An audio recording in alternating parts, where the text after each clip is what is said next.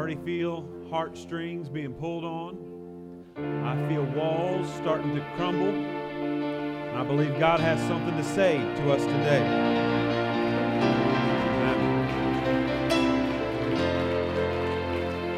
Can I just say this praise team does an excellent job of helping us to prepare our hearts to hear what God wants to say to us each week. And I noticed a new face up here today, and that's just awesome. So, anyway, I want to thank you all for being open and willing to lift your voices and to lift your hearts to the Lord and just say, God, here I am, speak to me. And I believe He's going to do that today. Well, before we get into the message itself, I want to start with a quick poll. All right, so we'll just do this by show of hands. How many of you all here are creatures of habit? You always do things the exact same way every time. Is that anybody here? For the most part, you like to do everything the same way every time. All right, how many of you are more free spirits? You hunger for new experiences, like I'll try anything once. Any free spirits in the room? All right. Well, you know, part of that is just how we're wired as human beings. Some of us are more comfortable stretching ourselves and trying something different. Some of us are more like, well, I want to make sure I do things the same way. My mother is famous for picking out one thing that she likes to eat at a restaurant, and then that's the only thing she will order there. And so you'll say, well, do you want to go to Outback today? And she'll say, no, I don't want chicken. Well, they have more than just chicken at Outback, but that's the only option if she goes there. And so, you know, we can all relate to that. We get stuck in, and sometimes we're just like, no, this is what I know. This is comfortable. This is what I'm going to do. But that's not always the way life works. And whether you are one of those creatures of habit where you do everything all the same, or whether or not you crave those new adventures, those new experiences, there can still be a resistance when we come up against some change in our life. Change that is forced on us rather than something that we choose. And so today we're going to be talking a little bit about change. Now, this resistance to change is a very natural thing. It's normal because we understand and we know the old ways, and we don't know what it's going to look like on the other side. So it's very natural and normal for us to say, I don't want it to change. I'm comfortable with how it is. I have figured out how to live and to operate in this setting. I don't know what that's going to look like, so I don't even want to go there. I don't want to think about that. That kind of resistance is normal. And if you look back through history, you can find multiple examples of that. I mean, just go back to the Industrial Revolution. You had the Luddites versus the capitalists. And the Luddites thought, if you introduce this steam-powered machinery into our factories, we're all going to be out of jobs. So what did they do? They got their torches and their pitchforks, and they went down there and they smashed those steam engines. They said, you're not going to take my job. That's a natural response. Another example would be during the American Revolution. Things were getting hot and things were getting difficult. You know, Britain was taxing the Americans, and they had no way of addressing that with the king and of saying, hey, listen, you're not being fair to us. And so you had America that was very divided. In fact, if you look at the demographics, they say that there were far more loyalists in the American colonies than there were revolutionaries during the American Revolution. But the ones who said this is not right, they were fighting upstream. They had to convince the loyalists and say, hey, listen, I know you're loyal to the king. I know you consider yourself a member of the British Empire, but it's not working for us, and we've got to do something different. And so there was resistance there that had to be overcome. The same way in the Civil War. You know, people looked at America. They saw the way that African Americans were being treated. They saw that they weren't being given the same liberties, the same freedoms, the same protection under the law. And they said, this isn't right. We've got to make a change. And of course, the people in the South said, we can't change. This is how we've built our whole life. This is what our economy's built on. We can't do that. And so there was resistance there in that change. In the 1920s, America decided we're going to have an experiment. We're going to create this policy called prohibition. We're going to outlaw all alcohol. And that led to some resistance from, you know, the mobsters and the bootleggers versus Kevin Costner and Sean Connery. I mean, the law enforcement people. But either way, you know, there was that resistance to the change because this is how we've always done it. You can't come in here and tell me what I have to do. But many times that reaction, that response is rooted in fear. It's fear of the unknown. It's fear of what happens if I don't like it. And so even though it is a natural response to feel that resistance, we have to learn how to be comfortable with the change and the transition that comes to us in life because there's really no way to stop that. So the title of our message today is that we're going to talk about how do we face transition with faith, from a position and a posture of faith. Now, many times in our language, we use these terms change and transition interchangeably. We'll say the same thing, but there is a difference if you really break it down and look at the definition of these two terms. Change refers to the external or situational alterations that occur in a person's life, organization, environment, or any other context. So these are the external things that change in your life. It could be as simple as the weather. It could be as simple as you're a little bit older today than you were yesterday. It could be entering a new phase of life. These are things that are external to us. Now, transition, on the other hand, is an internal, psychological, and emotional process where individuals go through it and they come to terms and they adapt to the changes that have happened to them. See, we're not in control of the change. The change is going to come whether or not. What we are in control of is how do we transition? How do we get our mind in the mindset of saying, okay, this is the new normal. This is the new situation that I'm facing. This is the new path I'm going to have to walk down. So how do I position myself to do it well? How do I get my internal state to match my external circumstances? Change, by its very nature, it's often tangible. It can be observed and measured. Changes can be structural. They can be procedural. They can be situational. There are things on the outside that you can look and you can say, that's different. You know, as simple as a couple weeks ago, we came in and the front of the stage looked different. This is still your church, but you walk through the door and you're like, something's different in here. That's a change. And for those of you who weren't up here helping us, that was out of your control. You know, we either did a good job on the change or not, you know, but the change happened no matter what. What now we have to do is learn, how do I accept this? Do I like it? Do I not like it? Am I going to complain if I don't? Or am I going to just say, you know what, maybe I'll give myself some time. Maybe I'll get used to it. So change is something on the outside. Transition is more subjective. It involves your internal adjustments, your thoughts, and your feelings that accompany change. And, you know, I get it, men. We're not really comfortable dealing with feelings, but we have to. It's part of who we are. God made us to have emotions. And so sometimes the emotions are negative. Sometimes we don't like it, but we have to learn how to walk through it properly. Change can be instantaneous. It's more immediate. It can happen very quickly. You can think about something like you could be in a car accident and immediately your life has changed. Or you could walk into your job and you think this is just going to be a normal Friday, and then your boss calls you in the office and says, hey, we're downsizing and I hate to do it, but you're the one. Your number got called, so starting next week you're going to have to find a new job. And you know, you weren't in control of that. You weren't anticipating that. You just walked through a door and all of a sudden your life has changed in one way or another. Transition, though, takes time. It varies from person to person. Some of us adapt and we overcome very quickly. We're like, you know what? I can roll with the punches. I can take this. This is no big deal. But for others of us, or maybe it's just the situation, it takes a little more time to get ourselves to where we can really accept and say, okay, God, what are you doing here in my life? How do I respond to this situation? How do I do so in a godly way rather than lashing out or being angry or becoming self-destructive or doing things that will be harmful for me rather than setting me up to succeed as I walk further down the path? So change can be that immediate thing. Transition takes a little time. Most people don't like change because it forces us to transition. Right? We didn't choose that external circumstance, that external change that happened. And so sometimes we're just not ready to do that. And if you want a clear example of that, think how powerful nostalgia is. We think about the way it used to be, the good old days.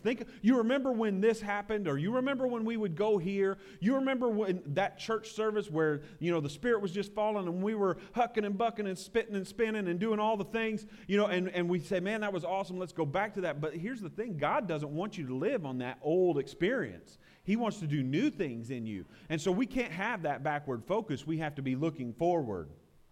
Another example is that we resist making changes. You know, some of us as parents, as we see our kids go from little tots to bigger tots to, okay, now you got a mouth on you, to now you're an adult. You know, That's a hard transition to make, and sometimes we resist that. We say, no, you're still my little baby, you know. That's why your grandma still comes up and pinches your cheeks, and it doesn't matter that you're 47, you know.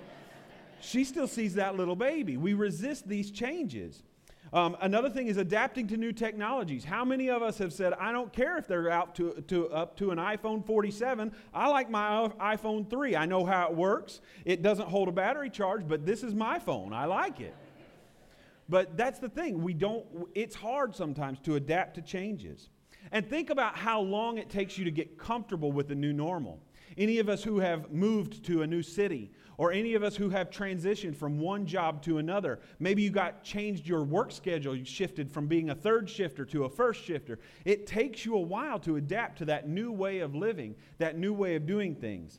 And so here's the thing that we need to understand today. This is the bottom line for our message today, is that change is inevitable, but it is possible to face the transition with faith. Now, in this series, we've been looking at how God used Joshua to lead his people into the promised land. You know, it was a military campaign. When they got to the promised land, there were already people living there.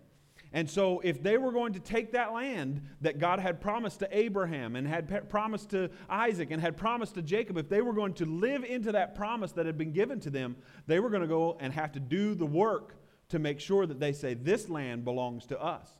There would be people who would fight and die in battle. There would be families who would have to uproot and move themselves. And so, you know, it was something that they had to adjust to. Now, today we're looking at the end of Joshua's life to see how he prepared the people of Israel for the leadership change that was about to take place. The change was not optional. As we'll see later on, at this point, Joshua was 110 years old. He had a good long life. But eventually, that life is going to end. And so he can't lead the people of Israel forever. So he wanted to make sure that he prepared them for not only the change that was coming, but the internal transition that would have to occur as well. So if you have your Bibles today and you'd like to follow along, we're going to be in Joshua 23. We're going to read the whole chapter. Now, don't freak out. It's only about 16 verses, right? But I'll be using the New Living Translation if you've got those fancy digital Bibles and you can flip and flop. But we're going to read through this real quick, and I want you to just listen and hear these words that are coming from Joshua. This is someone who has had years of experience of working alongside and learning from Moses. And then we see where he had stepped into his own leadership role and had led the people of Israel. So here he comes to the people of Israel, to their leaders, and he's saying, listen, let me give you some parting wisdom because I'm about to leave. I'm about to go be with the Father. But you're going to have to continue on, so let's prepare for that. All right, let's read. In verse 1 it says, the years passed, and the Lord had given the people of Israel rest from all their enemies. Joshua, who was now very old, called together all the elders, the leaders, the judges, and the officers of Israel. He said to them, I am now a very old man. That's pretty obvious. You have seen everything the Lord your God has done for you during my lifetime. The Lord your God has fought for you against your enemies. I have allotted to you your homeland, as your homeland, all the land of the nations yet unconquered, as well as the land of those that we have already conquered, from the Jordan River to the Mediterranean Sea in the west. This land will be yours, for the Lord your God will himself drive out all the people living there now. You will take possession of their land, just as the Lord your God promised you. So be very careful to follow everything that Moses wrote in the book of instruction. Do not deviate from it, turning either to the right or to the left. Make sure that you do not associate with the other peoples still remaining in the land. Do not even mention the names of their gods, much less swear by them, or serve them, or worship them. Rather, cling tightly to the Lord your God as you have done until now. For the Lord has driven out great and powerful nations for you, and no one has yet been able to defeat you. Each one of you will put to flight 1,000 of the enemy, for the Lord your God fights for you, just as he has promised. So be very careful to love the Lord your God. But if you turn away from him and cling to the customs of the survivors of these nations remaining among you, and if you intermarry with them, then know for certain that the Lord your God will no longer drive them out of your land. Instead, they will be a snare and a trap for you, a whip for your backs, and thorny brambles in your eyes, and you will vanish from this good land the Lord your God has given you. Soon I will die, going the way of everything on earth. Deep in your hearts you know every promise of the Lord your God has come true. Not a single one has failed. But as surely as the Lord your God has given you the good things He promised, He will also bring disaster on you if you disobey Him. He will completely destroy you from this good land He's given you. And if you break the covenant of the Lord your God by worshiping and serving other gods, His anger will burn against you, and you will quickly vanish from the good land He's given you. Okay, so that was kind of a long passage there, but I wanted to cover all of it. Now, and if as you continue to read, as you go into chapter 24, you'll see that he restates many of this the covenantal agreements that they had made with the Lord, that God, we will serve you, we will be your people, and you will be our God. And he wanted to remind them. This is where you get that famous passage where he says, choose today who you're going to serve, but for me and my house, we're going to serve the Lord. So anyway, that's kind of where it goes from here. But this was him sitting down saying, listen, I'm about to die. Things are about to change here. I want to make sure that you are ready for that. So, looking at verses 2 and 3, you see that he states, I'm a very old man. You have seen everything the Lord has done for you during my lifetime. The Lord has fought for you against your enemies. Joshua begins his address to the people by giving glory to God. Joshua was a very successful leader. He'd been handpicked by Moses to be his assistant. He had been handpicked as one of the spies to go into the land and scout it out and see what is this land that God is sending us to. He was one of the two that God was not angry with because he'd been faithful. And he said, listen, all the other spies, they're not going to get to go into the land, but you are, because you saw the promise with faith and you believed that I could give it to you. So he had been very successful. And over the past few weeks, we've talked about the many battles that Israel went through as they began to move into their land of promise. So Joshua could have pointed back to his resume and he could have said, hey, did you remember this that I did and this that I did? And you remember how I led you all in this victory and that victory and all of these other things? He could have done that, but he didn't. What did he do instead? He said, remember, it was the Lord your God who fought for you. It wasn't my military genius. It wasn't that I was such a paragon of character and integrity and I led you well. No, he said, listen, it was God. He gave the glory to God. Now, it can be scary to face the new, the uncomfortable, the unknown, but how many times does God tell us not to fear, just like Joshua was telling us, just like Justin was telling us at the end of the song here? We're told over and over in the Bible not to be afraid. Don't be afraid. Joshua 1:9 says, be strong and courageous, for I'm with you. Psalm 23:4 says, even though I walk through the valley of death, I will what? Fear no evil. 2 Timothy 1:7 says this, God has not given us a spirit of... That's right. John 16:33 says, in this world you will have trouble, but take heart, for I have overcome the world. See, it has been famously said that there are at least 365 references in the Bible that tells us not to be afraid. I had someone point out, does that mean that since this is a leap year, we do get one day every 4 years where we get to be afraid? I don't know. Maybe that's how that works. But I don't think so. I think if you take the guideline and the principle laid out in Scripture, I think God's trying to tell us, hey, don't be a chicken. I'm in control. I've got this. So, as we walk through change and we adapt to those changes and those internal transitions, these are great times to look back into our life and say, we're going to give glory to God. Yes, this change is upon me. I didn't choose this change. I'm not comfortable with this change. But look at all these other things that God has done for me in the past. Look at where He's brought me from. I mean, what Justin was saying earlier today is that you aren't that old person anymore. You know, and you aren't the person you were when God initially called you. Now, He meets you where you are. He doesn't expect you to get it all right along. I was talking with someone earlier this week, and they were talking about being frustrated because they felt like they weren't mature enough in their faith. And I said, listen, you might be such and such age, years old biologically, but as a Christian, you're still very young in the faith. You're still working through these things. And so it's okay to be a little gracious. We don't expect 3-year-olds to be able to drive a car or file taxes, right? We know that they're going to have to learn to get to that place. And yes, it's the end of January, beginning of February. I'm already thinking about taxes. I don't like it any more than you do. But it's just one of those things. It's one of those changes that Uncle Sam puts on our bank account every year. And then we have to learn to transition and adapt to that. But here's the thing. As we look back and we consider and we say, well, I faced this challenge. Did God bring me through that or not? He did. He brought you through it. It might have been harder than you expected. It might have been more difficult to adapt to that change, but He did bring you through it. How do I know He brought you through it? Because you're sitting here today. You're still alive. You're still breathing. You're still here in His house, worshiping Him, lifting His name up. Or you're still here with questions saying, God, I still haven't figured this out, but I think You've got some answers for me, and so I'm going to look to You for those answers. So as we look back, we see how consistent and how faithful He has been to carry us through, and we can recognize that, listen, if I had not had the Lord, where would I be? I would have been overwhelmed. I don't know what I would have done.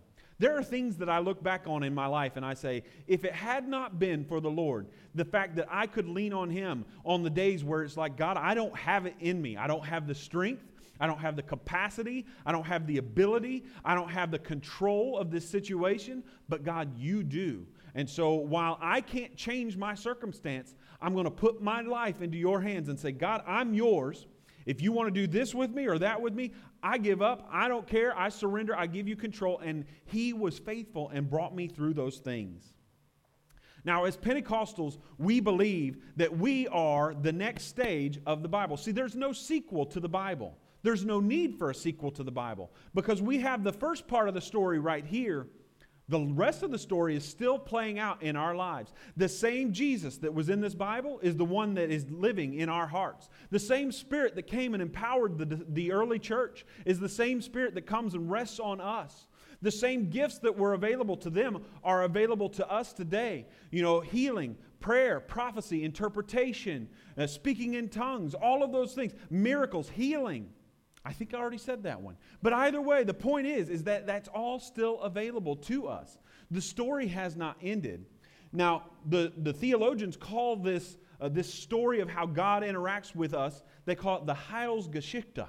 And that is a fun word to say, but it means holy history. They see us as part of a continuing story of God coming and working together with us. And so the Bible tells us the first part, we already know where the ending is. We're just figuring out how do we get from where we started to where we get to finally be in heaven with our Creator, with our Savior. So we want to give glory to God, remembering all the good things that He's done for us. All right, everybody look at somebody. Look somebody next to you and say, God's been good to me. How about you? That's right. Okay, the next step that we want to think about here is that Joshua warned them. He said, listen, you can look at all these victories we've had. You can look at all the many good things that the Lord has done for us, but the challenges are not over yet. Notice they had already moved in and they had taken control of parts of the promised land, but they had not completed their mission. And so he knew that challenges remained. So Joshua wanted to give them a roadmap and say, how do we make sure that you achieve the full victory and the full promise that God has prepared for you?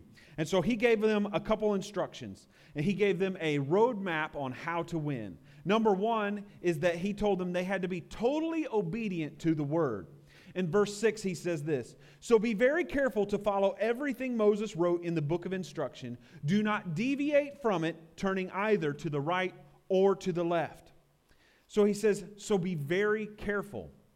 Now, some of us are not very careful. We're much more of a shoot from the hip kind of person, right? Some of us, we're like, well, I'm just going to do it, and we'll just see how it plays out. It's either going to work or it's not, and we will adapt once we find out what happens. Others of us, we are planners. We are strategists, not strategists. We are strategists. We want to have a plan of action where we walk into it, and so we don't want to even start the process until we have figured out how we're going to win. And that's what that's what Joshua was pointing out. He said, pay attention to what Moses instructed you.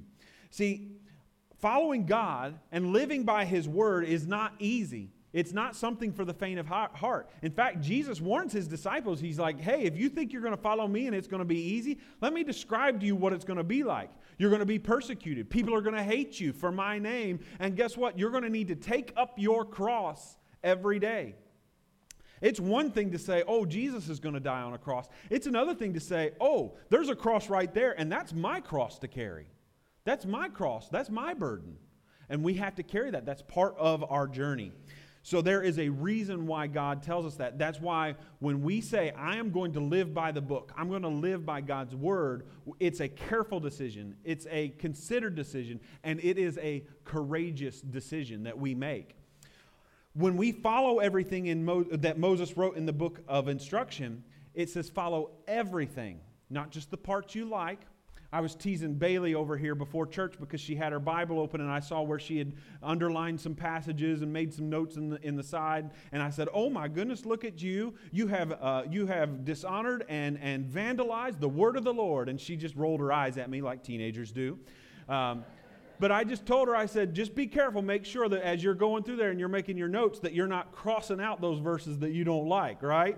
You can make notes, but let's not just pick and choose. And so she at least gave me a little chuckle there and was like, I hope he goes away now.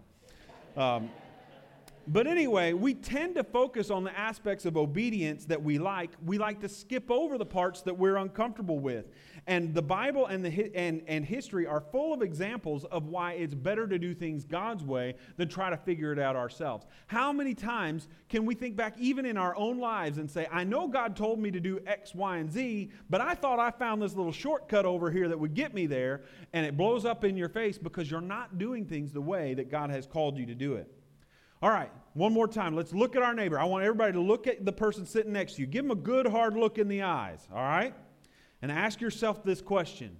Would you let that person tell you how to live your life? Why not?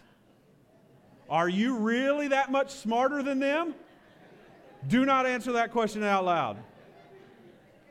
But the thing is if I look at this person next to me and I'm like, who are you to tell me how to live my life? But I'm not any smarter than that person. I'm not any more wise than they are. And yet we trust our own judgment more than we would trust the judgment of a neighbor. But guess what? My neighbor and me, we both have fallen, incomplete, incorrect, sometimes mistaken human understanding of what needs to happen. And yet we will trust our own judgment over the judgment of God. And so that's why we need to make sure that when we are approaching Scripture, we're not looking for confirmation that my opinion was right. We're looking at Scripture saying, God, if there is something in here and my life is not lining up with it, help me to change my life to bring it into alignment with your word and with what you're trying to do. The last thing that I keep saying Moses, the last thing that Joshua says is he says, do not deviate from it. He says, don't turn aside to the right or to the left. Because here's the thing, as we are choosing and learning how to walk and how to follow Christ, Satan doesn't care whether or not you step off the path to the left or whether you step off the path to the right. All he cares about is whether or not you're off the path. And so there are many ways that we can do that. We could land in the land of legalism where I've got these rules and I'm going to live by them and I'm going to judge everybody else who doesn't agree to my same set of rules as me. And then there's the other side where we just say, listen, rules don't really matter. I can do what I want because Jesus knows my heart and he knows that I love him. So it doesn't really matter what I do. And it doesn't matter which way you go. The end result is the same. You are off the path. So that's why Joshua tells them, don't deviate to the right, don't deviate to the left. Make sure you are staying and following what God has told you to do. So that is the first step if you want to win and complete the mission that God's given you, is you got to live in total obedience to the word. The second warning or instruction that Joshua gives them is he says they needed to avoid ungodly influences. Verses 7 and 8 say this. They say, make sure that you do not associate with the other people still remaining in the land. Do not even mention the names of their gods, much less swear by them or serve them or worship them. Rather, cling tightly to the Lord your God as you have done until now. Now, he says this here. He says, don't even mention the names of their gods. See, Joshua's telling them that these false Canaanite gods would be nothing but a stumbling block for them. It would trip them up. Because, see, the Israelites were one of the only people that believed that there was one God. Everybody else that lived back then, they assumed that there were many gods. There's the God of this river. There's the God of this village. It would often talk about, in the Bible, it talks about the God of Abraham, Isaac, and Jacob. And that's because they would even believe that there were gods of a particular family. That was normal in that society. And so Joshua was trying to tell them, listen, that's not true. That's not the reality. There is one God. He's revealed himself to us. So we can't even play around. We don't need to know anything about their gods. We don't need to swear by them. We don't need to think about them. We don't need to study and see, well, what does your God say about this? No, we have the revelation from God, and we have to stay committed to it. Joshua tells them to cling tightly to the Lord your God as you have done until now. That was an encouraging thing. He's saying, hey, listen, you have done the right thing. God told you to leave Egypt, so what did you do? You packed your bags and you left Egypt.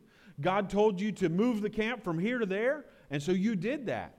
Now, they didn't do it perfectly. I mean, as you read in the book of Exodus, you see that the Israelites messed it up over and over and over and over again, which is awesome because I do the same thing. I mess up over and over and over again. So that's encouraging, but at the same time, they clung faithfully to God, and we have to do the same thing.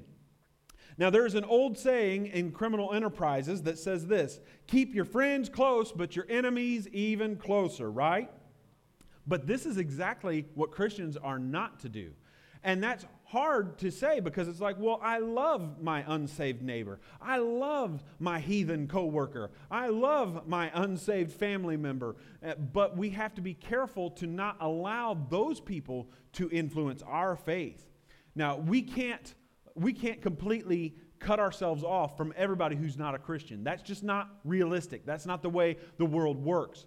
But we can be careful to limit that influence in our lives. We can choose to avoid some of those influences, and then the others, we can say, listen, you can have your opinion, but I'm not going to be moved by that because I have the truth. I have godly wisdom that is guiding my life. So we can choose to limit how much power and influence has in our lives. So here's what I'll say.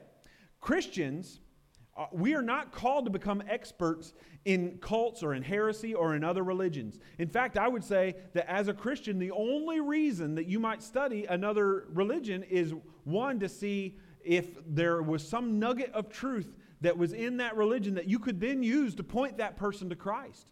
You could say, hey, doesn't the Quran say this? Or didn't the Buddha say that? And that sure sounds a whole lot like what Jesus said over here. And you can use those examples to point them to Christ. But we shouldn't be committing ourselves to studying those and learning about those things because they're not helpful for our faith. Instead, we should commit ourselves to studying the Word and living by it. So Joshua understood that the people of Israel were going into a setting where they were going to be surrounded by people who did not serve the God of Israel. So he wanted to be very clear with them, make sure that as you enter into this setting that is not going to be in alignment with what God has called us to be, guard yourself against those influences. Make sure you cling tightly to the Lord. He's brought us through so much. Don't let go now. The third reminder that he gives them in verses 14 through 16, and I'm not going to reread that whole thing, but he talks about the covenant that was made between Israel and God. And he says, deep in your hearts, you know that every promise of the Lord your God has come true. See, Joshua asked them to look back over your life and probe deep within and see if there's ever a time in your life where you could rightly accuse God and say, you were unfaithful to me, God. I asked you to do this, and you didn't do it, and so I'm angry with you. And there are a lot of people who live in that space. There are a lot of people who say, I can't be a believer. I can't be a Christian because I prayed about such and such, and God did not answer my prayer the way I asked him to. How many of you know that sometimes when you ask God to do something, the answer is no? That doesn't mean he didn't answer. It just means he didn't give you the answer you wanted. And so, Joshua was saying, look back on your life and you will see that God was not unfaithful to you, even if he said the thing you're asking for is not what you need right now. That wasn't God being unfaithful. Joshua points out that not a single one of God's promises had failed. So if we think that we could have a legitimate case against God where we say, God, you didn't come through for me. God, you didn't do what I asked you to do. God, you left me hanging out there. if that's how we feel, it is far more likely that we misunderstood what God was promising us. You know, God promises us healing, but that doesn't mean we're going to have it in this life, right? And just because you've been healed once doesn't mean that you'll never get sick again. I'm taking a class on divine healing this week, and one of the first things that we did at the beginning of classes is he asked for any testimonies. Does anybody want to tell their story? Has God ever healed you or someone close to you in a miraculous way? And one gentleman, he shared a story of how when he was 2 years old, he became very deathly ill. In fact, the doctors told his parents, your son is terminally ill. He's going to die. And they went, the parents went to a revival service, and he was prayed over. And the next time they went to the doctor said, this child is perfectly healthy. And so, from 2 years old, he has that testimony that God had miraculously healed him. Now, that didn't mean that he never got sick again for the rest of his life. In fact, he said, I have to take allergy medication every day, So just the fact that I had a healing, but it wasn't complete, totally 100% Iron Man healing, and I'll never get sick again, that doesn't deny the fact that God did heal. So sometimes we misunderstand when God promises us healing, or when God promises us health and wealth and prosperity and those kinds of things. We're not a name it, claim it denomination. We don't get to tell God what to do. We don't get to say, God, I expect there to be $3 million in my bank account before I get out of church today. If there is, that's probably a bank error, and you should leave it right there. It's going to come right back out. But the point is that sometimes we misunderstand God, and then we get mad at Him, not because of what He did or didn't do, but because we misunderstood what He said to us. And so we have to be careful and make sure that we're abiding by the terms of the covenant. In another verse, Joshua says this, as surely as the Lord your God has given you the good things He promised, He will also bring disaster on you if you disobey Him. Joshua is merely repeating all of the instances and the ordinances of blessing that will come on them if they are obedient, and there are curses if you are disobedient. That they were a specific part of the covenant that God made with Israel. He said, listen, I will be your God. I will take care of you. I will watch over you. I will fight for you. But then you have an obligation to worship me, to forsake other gods, to live according to my principles. And so that was the agreement that was made between them. This is actually very common in the ancient Middle East. It was called a suzerain vassal treaty. And so whenever someone approached a king and says, I will serve you and let you be my king, then there were obligations that came with that. If you're my king, I have to provide support. If you go to war, I'm in the army. If there's a famine, I'm going to contribute to making sure that there's enough food going around. And on the flip side, the king had a responsibility to, I'm going to protect you. I'm going to be fair. I'm going to deal out justice in a fair manner. I'm going to make sure and protect our community from other people. There was obligations back and forth. And so that was the type of covenant that people in those days understood. So that was the type of covenant that God entered into. You notice that when Israel moved into the promised land, everybody else already had kings. And God said, you don't need a king because I'm your king. I'm the one that I'm going to take care of you. You're going to serve in my army. I'm going to be the one that gives you blessing and make sure that you have enough to eat and that your children are safe and all of those things. He said, you don't need a king because I'm your king. Now, later on, Israel would say, we don't like this arrangement. We want a king so that we can be like everybody else. And that turned out not so well for them, right? They had a couple good kings. They had David. They had Solomon. They had some others that followed God faithfully. But there were a whole lot more kings that messed it up. There were a whole lot of other kings where it's like you would have been better off if you'd just stuck with the Lord as your king. You would have been in a much better place. But here's the thing that we can rely on. We don't live under that same kind of covenant that the Israelites lived under. Because here's the thing.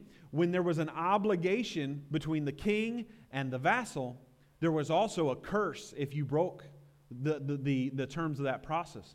Or that promise. If you said, I will serve you, and when the enemy comes, I'll be in the army, and then you didn't show up, there was a curse placed on you for that. You were unfaithful. If you did not pay all the taxes that you were supposed to be, you were cursed. And that was the way they formed these treaties. And we don't do that today. We live under a new covenant. Jesus redeemed us from the curse of the law. But therefore, in Jesus, we no longer experience a faithfulness to curse us as Israel knew it. We live under a new covenant where God's faithfulness is not to curse us when we break the rules. God's faithfulness is to correct us like a loving parent, like a child, like a parent and child relationship. And we do experience, though, a lack of blessing when we choose to step outside of living things according to God's purposes. Justin, if you and the praise team want to join us, we're going to wrap this up. We're getting closer to the end. But I'm going to turn to a new passage in Joshua. In fact, we're going to look at the last couple verses because it just kind of caps off this whole series on Joshua that we've been talking about. And so Joshua had been preparing them for the change that was coming. He'd been preparing them for the transition. And here's what it says in Joshua chapter 24, verses 29 through 33. It says this: After this, Joshua, son of Nun, the servant of the Lord, died at the age of 110. They buried him in the land that he had been allocated at Timnath-Serah in the hill country of Ephraim, north of Mount Gaash. And the people of Israel served the Lord throughout the lifetime of Joshua and of the elders who outlived him, those who had personally experienced all that the Lord had done for Israel. The bones of Joseph, which the Israelites had brought along with them when they left Egypt, were buried at Shechem in the plot of land that Jacob had bought from the sons of Hamor for 100 pieces of silver. The land was located in the territory allocated to the descendants of Joseph. Eleazar, son of Aaron, also died. He was buried in the hill country of Ephraim, in the town of Gibeah, which had been given to his son Phinehas. Why did we read this? We see that there was not only a passing of the torch from Joshua, but Eleazar, the high priest, he passed away as well. A new generation had to rise up and take their place. And here's the thing, it was the end of an era. Letting go is easier when you have prepared for a change or a transition. When we are ready for what is coming next, maybe we don't know everything that's going to happen, but we say, I know something's going to change, so I want to position myself well so that when that change comes, and whatever it looks like, I'm ready to step into that new reality that God has prepared for me. We cannot anticipate every changing situation. It's just the fact of life. We don't know. We can get a phone call. It can be unexpected, and all of a sudden your life has drastically changed.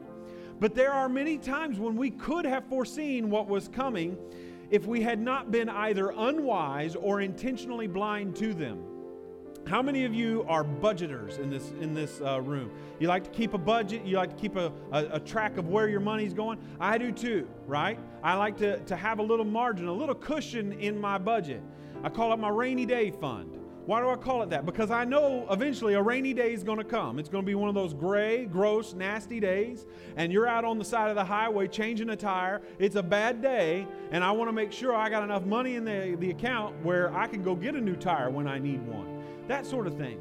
So you prepare, even though I didn't know when I was going to get that flat tire. I didn't know it was going to come on the grossest day in history and there was going to be a blizzard or whatever. You know, you don't know that that's going to come, but you do know that something is not going to go to plan. We do know that not everything works out the way that we think it's going to. So don't be unwise and stretch yourself so thin that when God calls you into a new place, you can't do it. What if God told you, I have a new career opportunity for you, but it is in Vail, Colorado.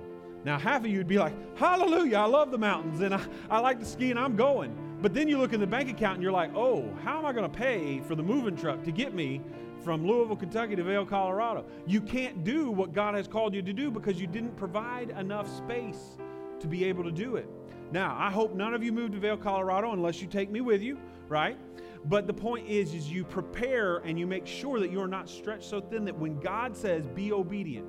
How many of us see someone from time to time and it's like, man, that person's really in need. I would love to bless them, but I have spent all of my money, and in fact, I'm paying on past debts, and so I don't have the capacity to be able to bless that person the way I want to. That's a terrible place to be, because God put that desire in your heart to bless that person, but because of past unwise decisions you made, you're not in a place to walk into that blessing and to be a blessing to others.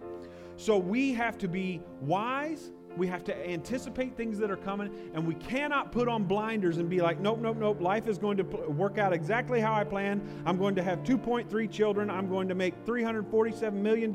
Everything is going to be perfect. That's not the way life works. So, here's the thing. Whether we are gifted athletes, how many of you here still live in those high school days? You got those trophies. Admit it. Anybody got a high school trophy on the mantle? Maybe one of those little ribbons that you got. Maybe you weren't an athlete. Maybe it was the what do they call it? The critical thinking team or the trivia team.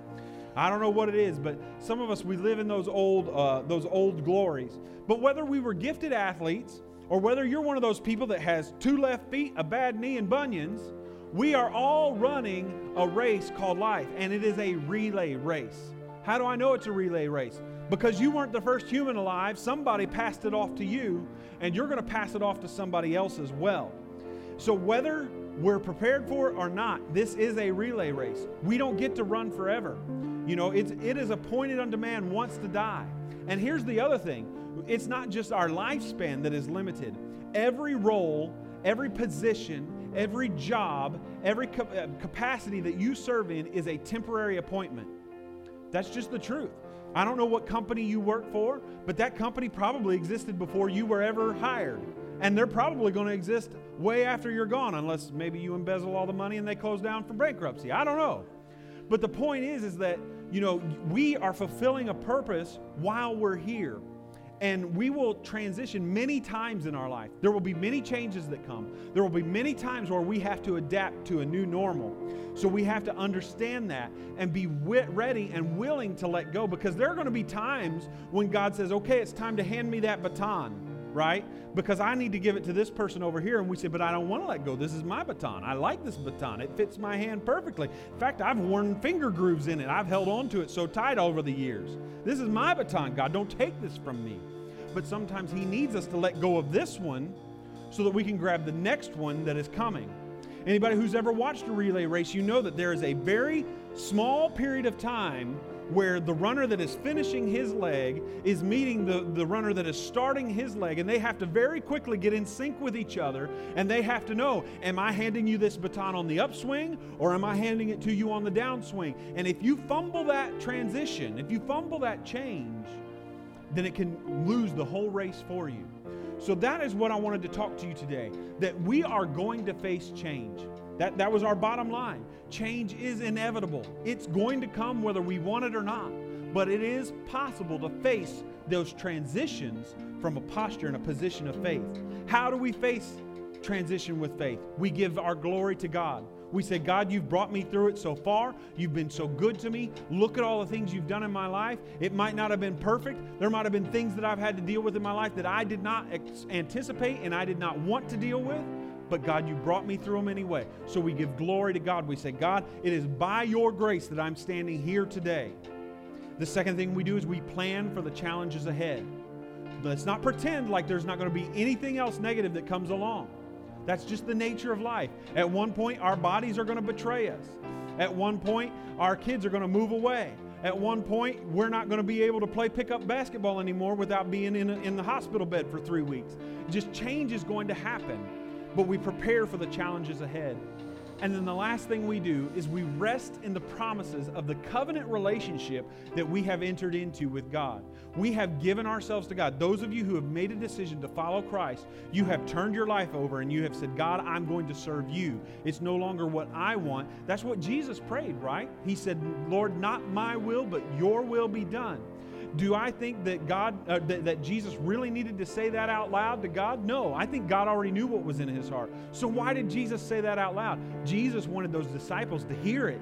They wanted him to remember. He wanted them to remember how he prayed and how he faced the most difficult day of his life. When Jesus was going through it, what did he say? He said, not my will, Lord. Yes, Lord? Okay. All right. So, if the prayer team would come and join me right now, as I was thinking about how to close this service, it was not with lightning from above. But I felt the Lord leading me to open the altars, because here's the thing. There are some of us in this room who we are waiting on a change. We have circumstances in our life that need to change. And we've been asking the Lord, we're saying, God, I need you to intervene in this situation. It might be a financial need that we have. It might be a physical need that we have. It might be healing in a relationship that we have. But there are people in this room, I'm one of them, where we need something, some sort of circumstance to change. And so this altar is open where you can come to the Lord and you can get one of these prayer warriors to agree with you and say, we're going to lift this need up to the Lord. And we're going to say, God, change this situation. Move in it. I'm not going to tell you how to do your job, God, but I'm going to trust that you're going to do it well. And so, God, I need you to change this situation. There are also those in this room who are going through a change, but you are struggling with the transition. You're saying, God, I'm stepping into a new normal. I'm stepping into a new situation, and I can't change that, but I'm struggling with it. It's keeping me up at night. I'm worn down from dealing with it. I'm having trouble adapting to this new change. And so if that's you, I want you to come down to this altar, because the Holy Spirit will be there with you, will comfort you, and will build you up. What does it say? We don't have to do things by our own strength, but the power of the Spirit will rise up within you and allow you to face any challenge that you have to face. And we can get our minds and our hearts in alignment with what God is trying to do with our lives. And the last thing I want to pray for is some of you see a change coming down the road. You know it's coming. You see that God is about to take you into a new area in your life. But you need to start preparing yourself in the here and now. You need to start saying, God, I got to get all my ducks in a row, because I already know where you're taking me. And to get from here to there, it's going to require some things. It's going to require some sacrifices. It's going to require some courage. It's going to require some preparation.